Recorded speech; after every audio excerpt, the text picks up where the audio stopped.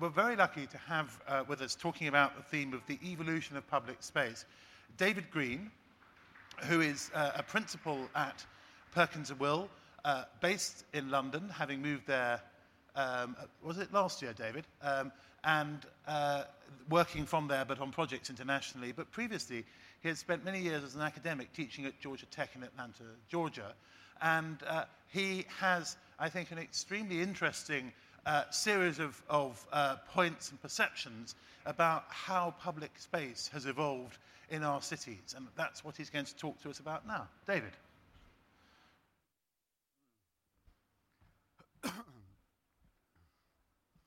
Thanks, Jeremy. Is this on? Do I need to turn this one on? No, okay, there we go.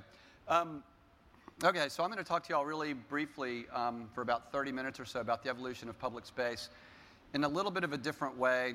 And it's kind of funny for those of you that were here this morning, it's a little bit of a mediation between the two original lecturers, Lutai Kerr and Peter Cook. And somehow in the middle of those two, there's some way that we can start to look at cities, I think, that's a slight bit different. So I'm going to start with a story. I do live in London. When I started presenting this story, I did not live in London, so I had to sort of make it up. But the point of the story is I'm walking home one day in London, and I've done something to upset my wife. Have no idea what it is, but I do it all the time. And so I've decided that I'm going to stop into a florist.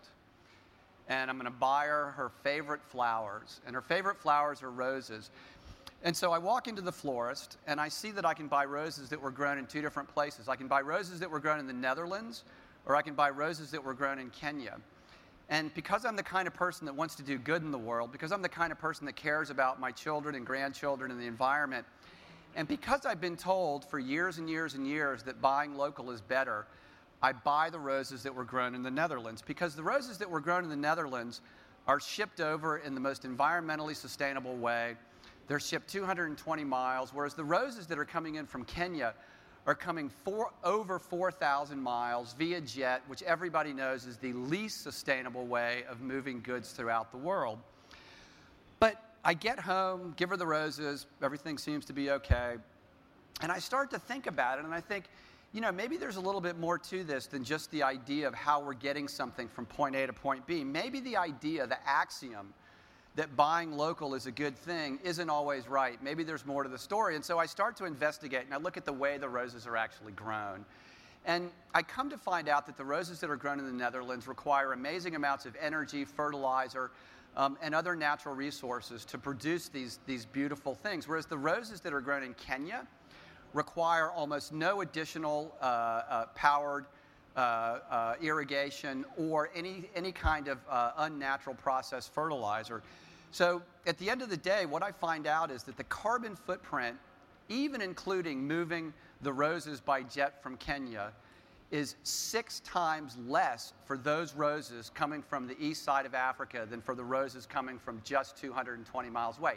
Now, you're probably sitting there wondering, what does this have to do with public space? Well, it has to do with a very simple fact that when we look at cities, we have ideas about the way we want cities to emerge, but we constantly make decisions we think are good, but decisions that are actually getting us further from our stated goals. My goal by buying the roses that were grown in the Netherlands was to make the world a more environmentally sustainable place. I was actually doing something which was significantly, in comparison, detrimental to that particular goal. Now, within this context, we think about cities, and the sort of primary question we have to ask ourselves is, what kind of city do we want to be? And so when Lu Tai was talking this morning about what kind of city Singapore wanted to be in 1960, they had a kind of clear vision. I'm going to take exception to a couple of things that he said as I move through this discussion. But we have to know that. And the problem with this is that we have no way to predict market fluctuations, and so many different people want so many different things in each of these cities. It's telling that when he was talking about the idea that we have to project population, which I find insane, right? And just blithely said, well, we were projecting 5.5 million people by 2090, and it turned out it happened in 2015. That's a 75-year delta, right? That's an amazing difference. And so the idea that we're actually planning for a knowable future is crazy. We need to think about cities in a slightly different way, and public space. And so the way to do this, maybe, is to look back at cities and the way they were planned before a lot of stuff happened in the 20th century. Not to say that in some sort of nostalgic way we should simply go back to planning the way cities were planned for the Romans. We'll talk about that a bit. But understand what it was that created cities for this 2.5 millennia. Now, this is Hippolytus that was designed by Hippodamus, that was designed, Miletus that was designed by Hippodamus, sorry, on the Turkish coast. It was designed about 2,500 years ago, arguably the first planned city. It is planning in the sense that it's only showing two things. It's showing what's public and what's private. It's projecting a thing that 2,500 years ago to the Greeks was something that was understood as the public realm, right? Public realm, public space, the things that we hold collectively, nothing more, nothing less. The Romans did this as well. They were simply projecting what was public buildings, the things we hold collectively, and private space that was developed for residences or businesses or other things. The best example of this that was put in place over 2,000 years after this happened was the Commissioner's Plan of 1811 in New York. It's hard to keep this in mind, but planning for arguably the most complex city in the world was nothing more than what Hippodamus had done 2,500 years earlier on the Turkish coast. Obviously, it wasn't Turkey at the time. They simply, three guys on this commission simply said, for really interesting, crazy reasons that had to do with everything from commerce to right-angled buildings, et cetera, to simply project a series of public spaces that were streets and the resultant private blocks. Because everybody moved around the world on foot or on horses at the time, there was a kind of dimensional capacity that worked really well. That's it, right? That's what planned what's arguably the most complex city on the face of the planet today. So at the turn of the 18th century, this is what New York looked like, right? And it now, 200 years later, looks like this. The thing through this process that hasn't changed is the projected area of the public realm. So at the intersection of Lexington and 32nd, 150 years ago in 1865, we had these uses. Keep that in the back of your mind, the idea of uses, right? Everybody talks about planning cities around uses. If anybody says that to you, you should turn around and run because they do not understand the way cities work. So this is a 2-story farmhouse with 3-story flats, mercantile, et cetera, that same intersection, right, is this 200 years later. The uses have changed dramatically over that 200-year time frame, but the public space, the place that we walk, the place we put gas, the place we put water, hasn't changed. The way we move through those streets has changed tremendously. But what this means from the perspective of sustainability and accommodation is that this public realm, this place where we gather, that we hold collectively, could mediate between all of the different things that needed to happen through those 200 years. So as Peter Cook is talking about all these crazy projects, these things can then get inserted into this thing called a framework, right? Happens in Philadelphia. This is Penn's drawing. Now, the interesting thing about this diagram, or this series of plans, is that what started out as the subdivision of land for agricultural purposes transformed over the next couple of centuries into something that was used for an entirely different purpose. Imagine William Penn had been starting with the idea of uses and said, we're going to build a bunch of farmland, right? And then we're going to let people build subdivisions over time as they need to, based on something called transportation demand modeling, which is like black magic, right? We would have had an entirely different situation. So think about this. Every city we've designed up until about November 22nd of 1926 was done through no more than the projection of public rights of way. Now, this is a slide I stole from a colleague of mine who was also my mentor, a guy called Doug Allen, who taught at Georgia Tech for almost 40 years. And what this describes is the relationship between two kinds of orders, right? The constitutional order and the economic order. And the constitutional order is the projection, right? J.B. Jackson talks a lot about this, right? The projection of those things that we hold collectively, the public realm, the thing that is legally defined as that which we all own in common. Within this, we have subdivided areas that are locations for building things like houses, office buildings, hospitals, everything else that are built through some kind of development process. This is the political framework within which every single city in the world works, whether it's Eastern, Western, Southern, Northern, it doesn't matter. And the idea here is that through design, we should be able to articulate this to reinforce or make present the political structure within which we all live. That's important, right?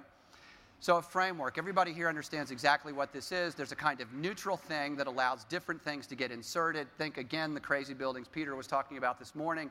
It can expand, it can accommodate change without itself fundamentally changing, right?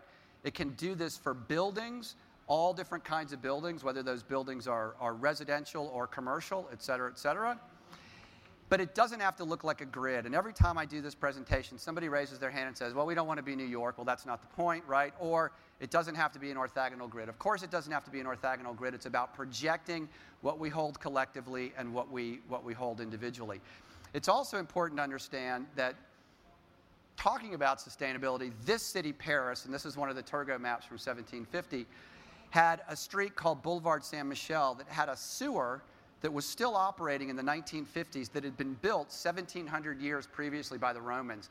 Think about the way that we lay land out now, right, with streets and infrastructure, and understand how it would be possible to have a piece of collective or public infrastructure working for those 1,800 years. They didn't know that was going to happen. It was embedded in the system that they'd set up. But as architects, we start to think about something that planners and others who deal, engineers, transportation engineers who deal with cities have no concept of, and that's scale, right? And so this is public space, not public realm, right? Public realm is the land that's owned by the government, right, that we hold in common. Public space is what emerges through the physical constitution of those private developments and the design of the public rights-of-way or parks. And the fundamental element to that is the block.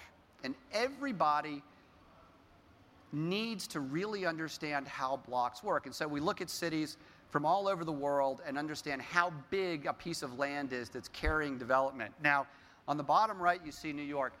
It's 200 feet, and the lengths of blocks change, but this is the block that the Empire State Building sits on, 200 feet by about 780 feet. The footprint of the Empire State Building is 200 feet by 400 feet, right? It is less than a single acre. The building that was the largest building in the world for about 50 years sits on a parcel of land that is incredibly tiny, that was originally designed for about 16 single-family residential units. But we've totally lost this idea. And so this is a project in Atlanta that I worked on for years. It was a parcel along this thing called the Atlanta Beltline. We'd ask people what this should be, and they would say, oh, a farmer's market or a mixed-use project, blah, blah, blah, blah, blah. The use.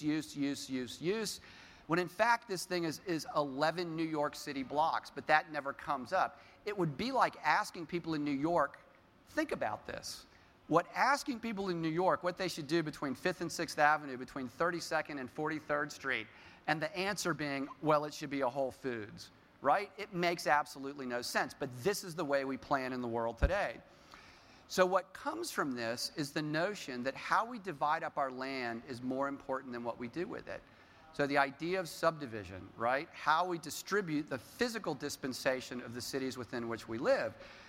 Now, I'm not going to go into this too much, but there's some political stuff that happened in the 1920s, primarily the U.S. federal government issuing enabling statutes for first zoning in 1926, which meant throughout the United States, it was more important to determine what the use of a thing was than putting in place what for those 2.5 previous millennia had been understood as a master plan.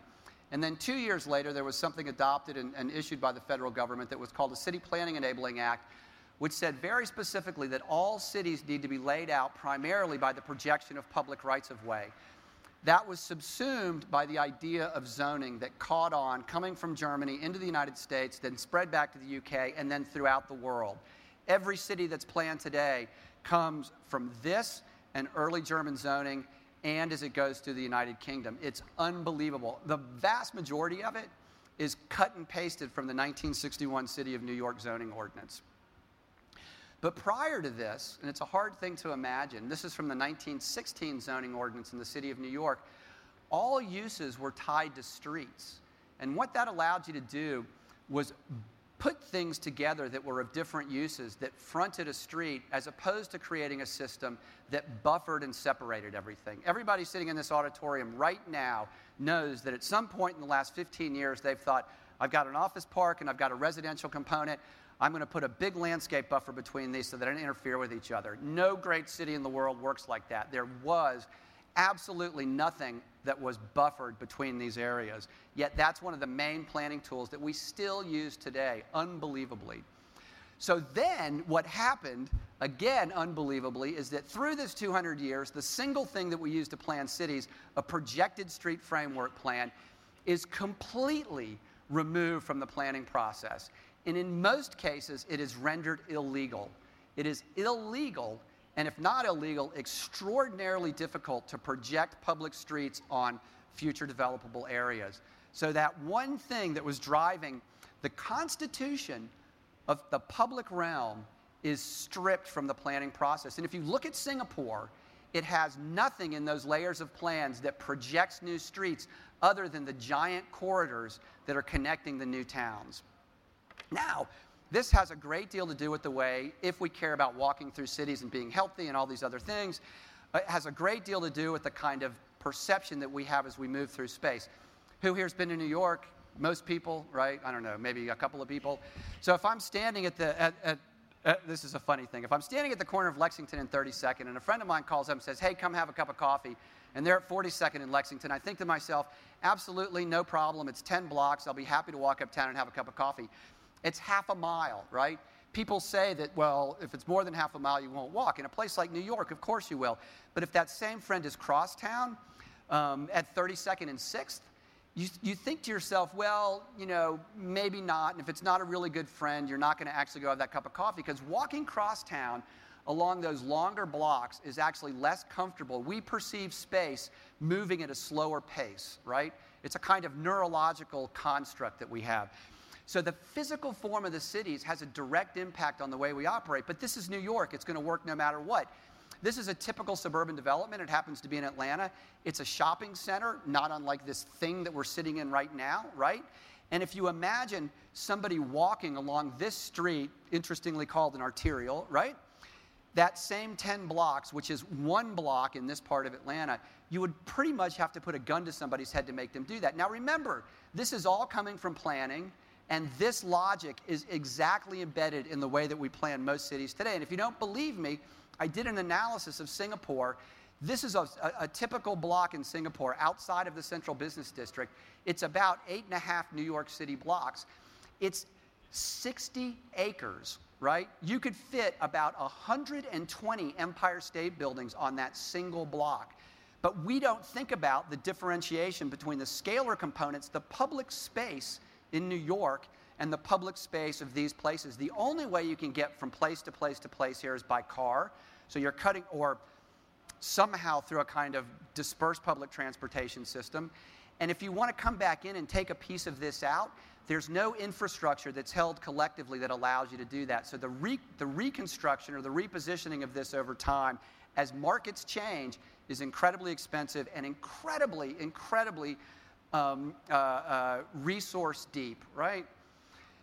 So we look at something like open space, which has taken the place of public space.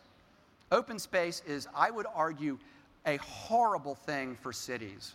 Everybody's going to disagree with me, but open space as an idea kills cities. And the reason it does is because it's not public space, right? It's transformed from something that was Central Park or the Tuileries, right, into something which is usable or total open space surrounding a building. And I flipped through Le Corbusier very quickly, but it's the physical manifestation through the regulatory framework of the idea of the plan voisin. Absolutely.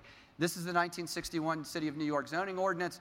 Buildings have to be spaced for light and air, right? Absolutely. We don't want people dying or having health problems.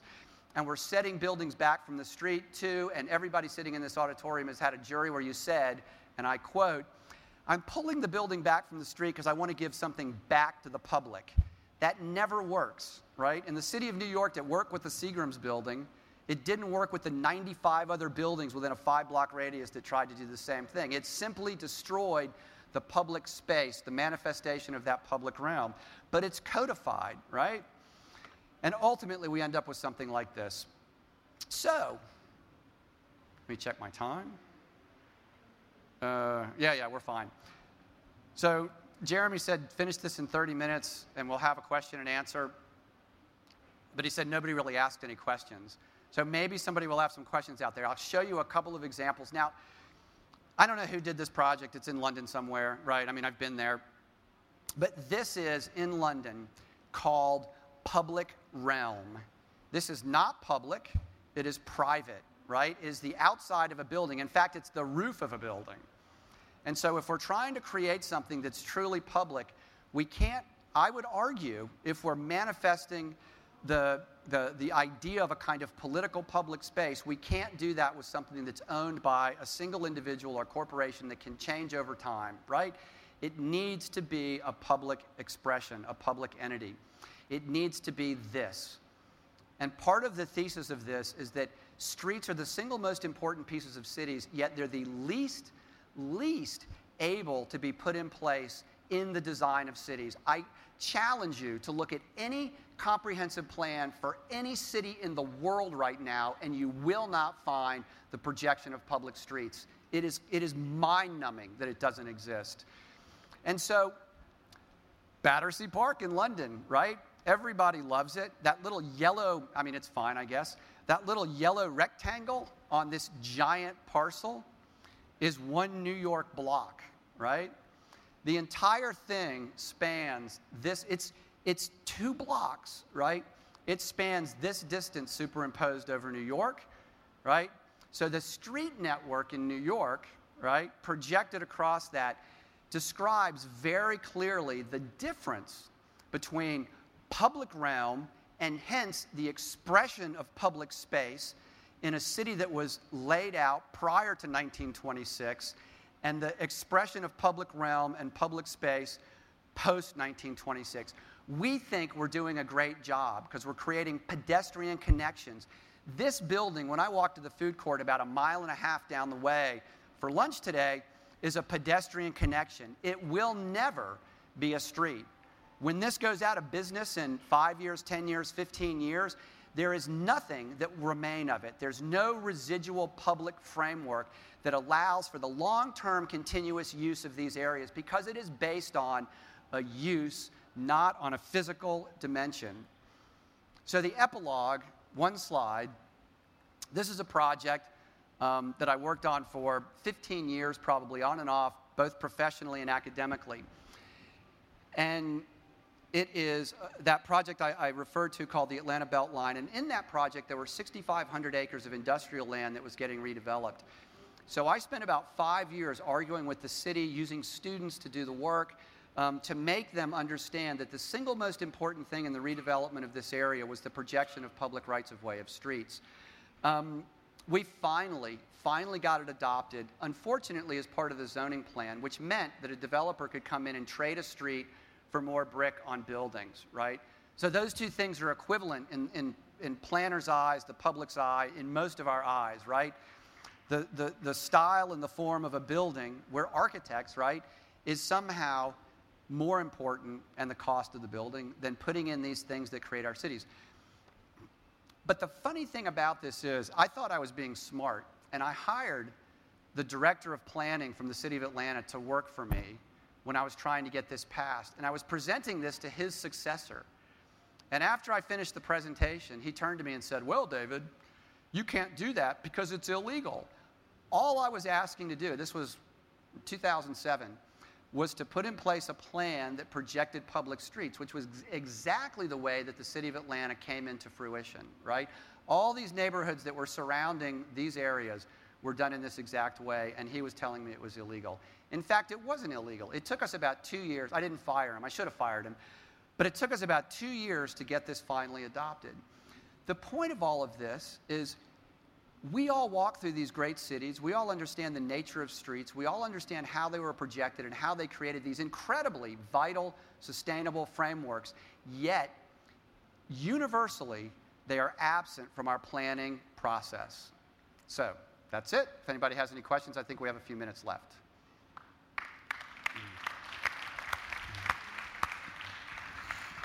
Thank you, David, for a real polemic about how we might think about protecting the future public space via the street. If anyone has a question, it's probably best, given that there are quite bright lights on the stage, if you could stand up, so that way I will see you. But while you're thinking about questions, I just want to ask David a question, which is it possible to create this framework for streets without political backing?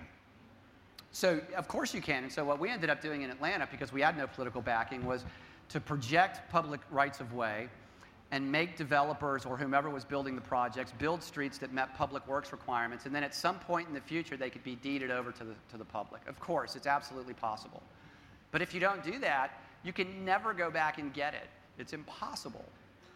So you have to have the concept of street. That's what you're trying to embed. That streets are well, and I'm thinking of great advocates of streets like Jane Jacobs, who right.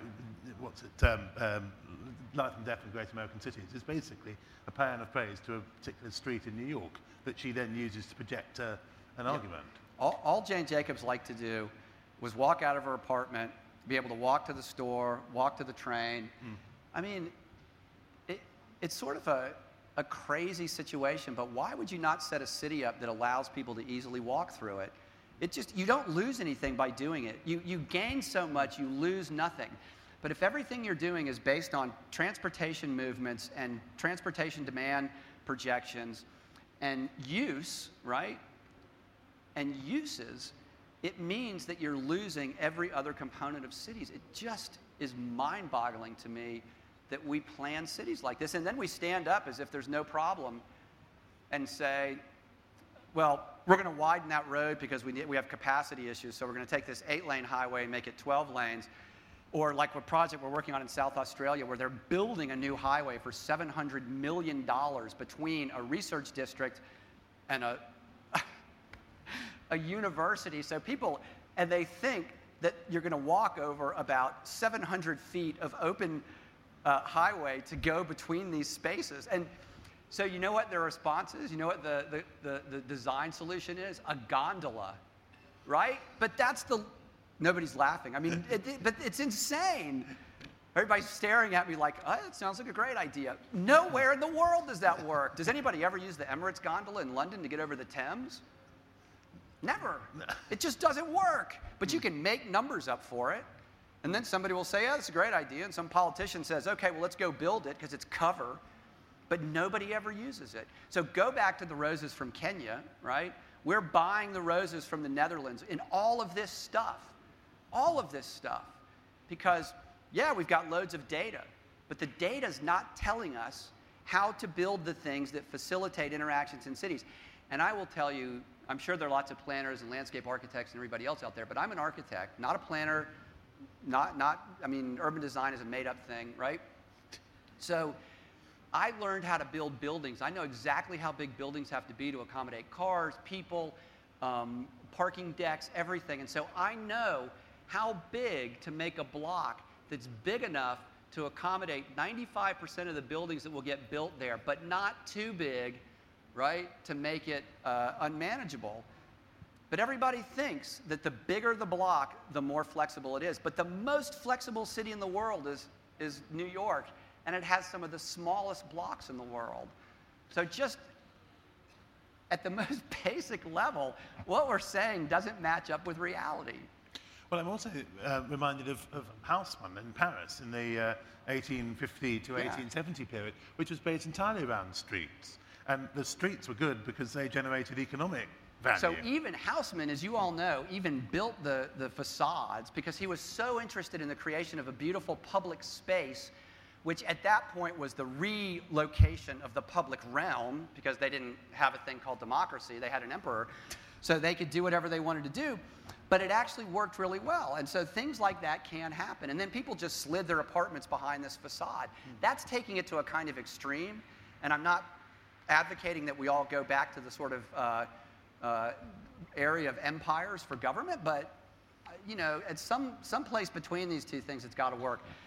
So I kind of rant about this everywhere I go and get blank stares, and people are like, yeah, whatever. But then every single one of you is buying a ticket to Paris, and you go to the center of Paris, you're buying a ticket to New York, and you get off the plane, and you go to the center of the city, and you walk out your hotel room without a map. I'm going to get a cup of coffee. I'm just going to wander through this. And the entire experience is fantastic. Yet we're designing things in the absence of that experience. And I probably have 20 more years left on this earth, and I'll keep talking about this. And I think at the end of those 20 years, we'll probably have built about 10 or 20 additional streets, right? That's probably where we are. So anyway, yeah, there's a question. Yeah. Could you wait for the microphone? Yeah. So if use isn't a driver and the streets are the things that glue everything together, do you have an optimum design and structure for the streets? Absolutely. So that's a great question. Is there an optimum design? And so the optimum design for the block is 240 feet by 360 feet. I throw that out there, right? Because of course that's not exactly what it is. But somewhere around there is where you can actually accommodate different buildings and still have a walkable, connected environment. The size of the street is interesting because the Champs-Élysées is about 220 feet wide, whereas a kind of typical street is more about 110 to 120 feet wide. So depending on the hierarchy of the design of cities, because remember, there's still a design element, right, to this, we can start to manipulate that. It depends what you want the experience to be. Can I just say, we should probably say that a foot, they're just over 3 feet. 3 feet is a meter. To a yeah, meter. Sorry. You know, just to give you some idea of scale. So right, sorry. I'm also thinking again of Haussmann. The framework is streets, but he did create or allow these extraordinary monuments to be created at the intersections. So there's another piece of cities which is the public monument, and so Sixtus V was actually, when he came back and reconfigured medieval Rome and set the obelisks up through a pattern through the center of Rome, he created avenues, a via, right, to move from point to point, avenue, to come to two places in the landscape that were public, that were unifying this structure. All of these, I mean, there's no absolute answer to the way this needs to work. Rome works differently than Paris, differently than New York, but the common thing in every single one of these is a very tightly connected street framework. And interestingly, Sixtus's monuments, which were themselves a loose marker of the pilgrimage routes to the seven churches of Rome, he had the problem that not all of Rome was built up.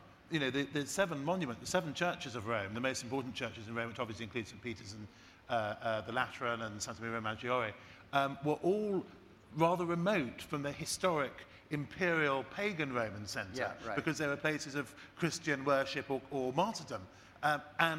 So Rome didn't actually fill out as a developed area those areas until the 19th century. Nothing does. New York didn't fill out. When they put the master plan, the commissioner's plan in place for New York in 1811, they thought it would be centuries before it got built out.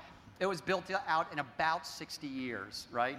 So going back to, things like FAR drive me crazy. Does anybody even know what FAR means? It's an irrelevant, unusable system that was invented from whole cloth in the 1950s, right? It has no basis in terms of density or use. It's a crazy metric to design cities. It's right? Floor area ratio? Floor area ratio, but the unit size could be entirely different. The parking ratios that have spread throughout the world that were based on completely flawed statistical analyses in the early 1970s in the United States are still in use today. The entire framework that we have for designing cities is flawed, and we keep using this stuff. It's unbelievable, because once it's written down, it has currency. I'm also reminded of another great advocate of streets, the South African architect Joe Noero, who has appeared at World Architecture Festival several times, most recently last year. And in the work he does in very, very poor townships in South Africa, he says the street is the only comprehensible form of public space. Yeah. Because a street gets you from one place to another. And can you think of a single public square or public garden or any piazza that doesn't have streets that take you to and from it? No, of course it does, because it's connected to a public framework. You had a question? Yeah. Anyone? No? Is there a microphone? You can just say it and I'll re-say it. I'd like everyone else to hear it if we can. Okay. Sorry, David, but... Thanks for your very interesting analysis. While I agree with almost everything you've said and applaud it, I wonder, when you said that there's a lot to gain and nothing to lose by providing these streets. Oh, yeah. And I wonder if that's really the case, because I think, would you agree that rather than all this being accidental, it's part of a deliberate effort to put public space into private hands? Yeah. So I'm, of course, and to being create hyperbolic. demand for automobiles and for gasoline and so on. Absolutely. So your question is absolutely right, and it's very thoughtful. And if I were sitting working out a project with you, I'd be thinking the exact same way. But I'm trying to get people out there to move in a certain direction, so I'm being purposefully hyperbolic, right? Challenging you to come up with those things that we do lose, right? And then weigh those against the things that we gain when we put streets in. It's always a balancing act. I just want streets to be a little bit more prominent and just legal in most places, right? But yes, you're exactly 100% right. I think we can go on talking, David, but I would like to thank you and leave you with perhaps one last point, which is that the problem with projecting the future is we've got two variables. We don't know what will happen. We might be able to predict a little bit and be perhaps 20% right if we're lucky. And of course, we'll all have different opinions about both what will happen and what we might want. So we're dealing with an enormous range of complexity and of plurality. And what seems to me to be touching on something which is related to some of the themes we're discussing on the festival hall stage as well, is that perhaps the underlying point here is the subjective but universal experiences we take. And we all, our experience of streets, by definition, is subjective. Yeah. But there's probably enough commonality between them for us to be able to have some idea of what we think. I would just say that neurologists and neurological research would take issue with that, and that there is some definite objectivity to this, the way people move through space and the way we perceive it. No, I think there is, but I'm talking about the general, the experience, and not just the movement. The impressions we have will differ. But the point is that we can come to some sort of shared understanding. Yeah. And that, I think, is where design and indeed cultural activity in general is so important. Totally agree. You're not going to get it through planners and floor area ratios. Totally agree. And if you're interested in that, you should read Eco's work on semiotics. It'll take care of it, no problem. Okay, I was thinking back to Aristotle and absolutely, Aristotle. What he says about Hippodamus and Miletus. Basically, Hippodamus and Miletus was a typical architect. He dressed in a peculiar way, and he was a bit of a showman. That sounds very familiar, right? Yeah. So, David, thank you very much. Thank you. Yeah.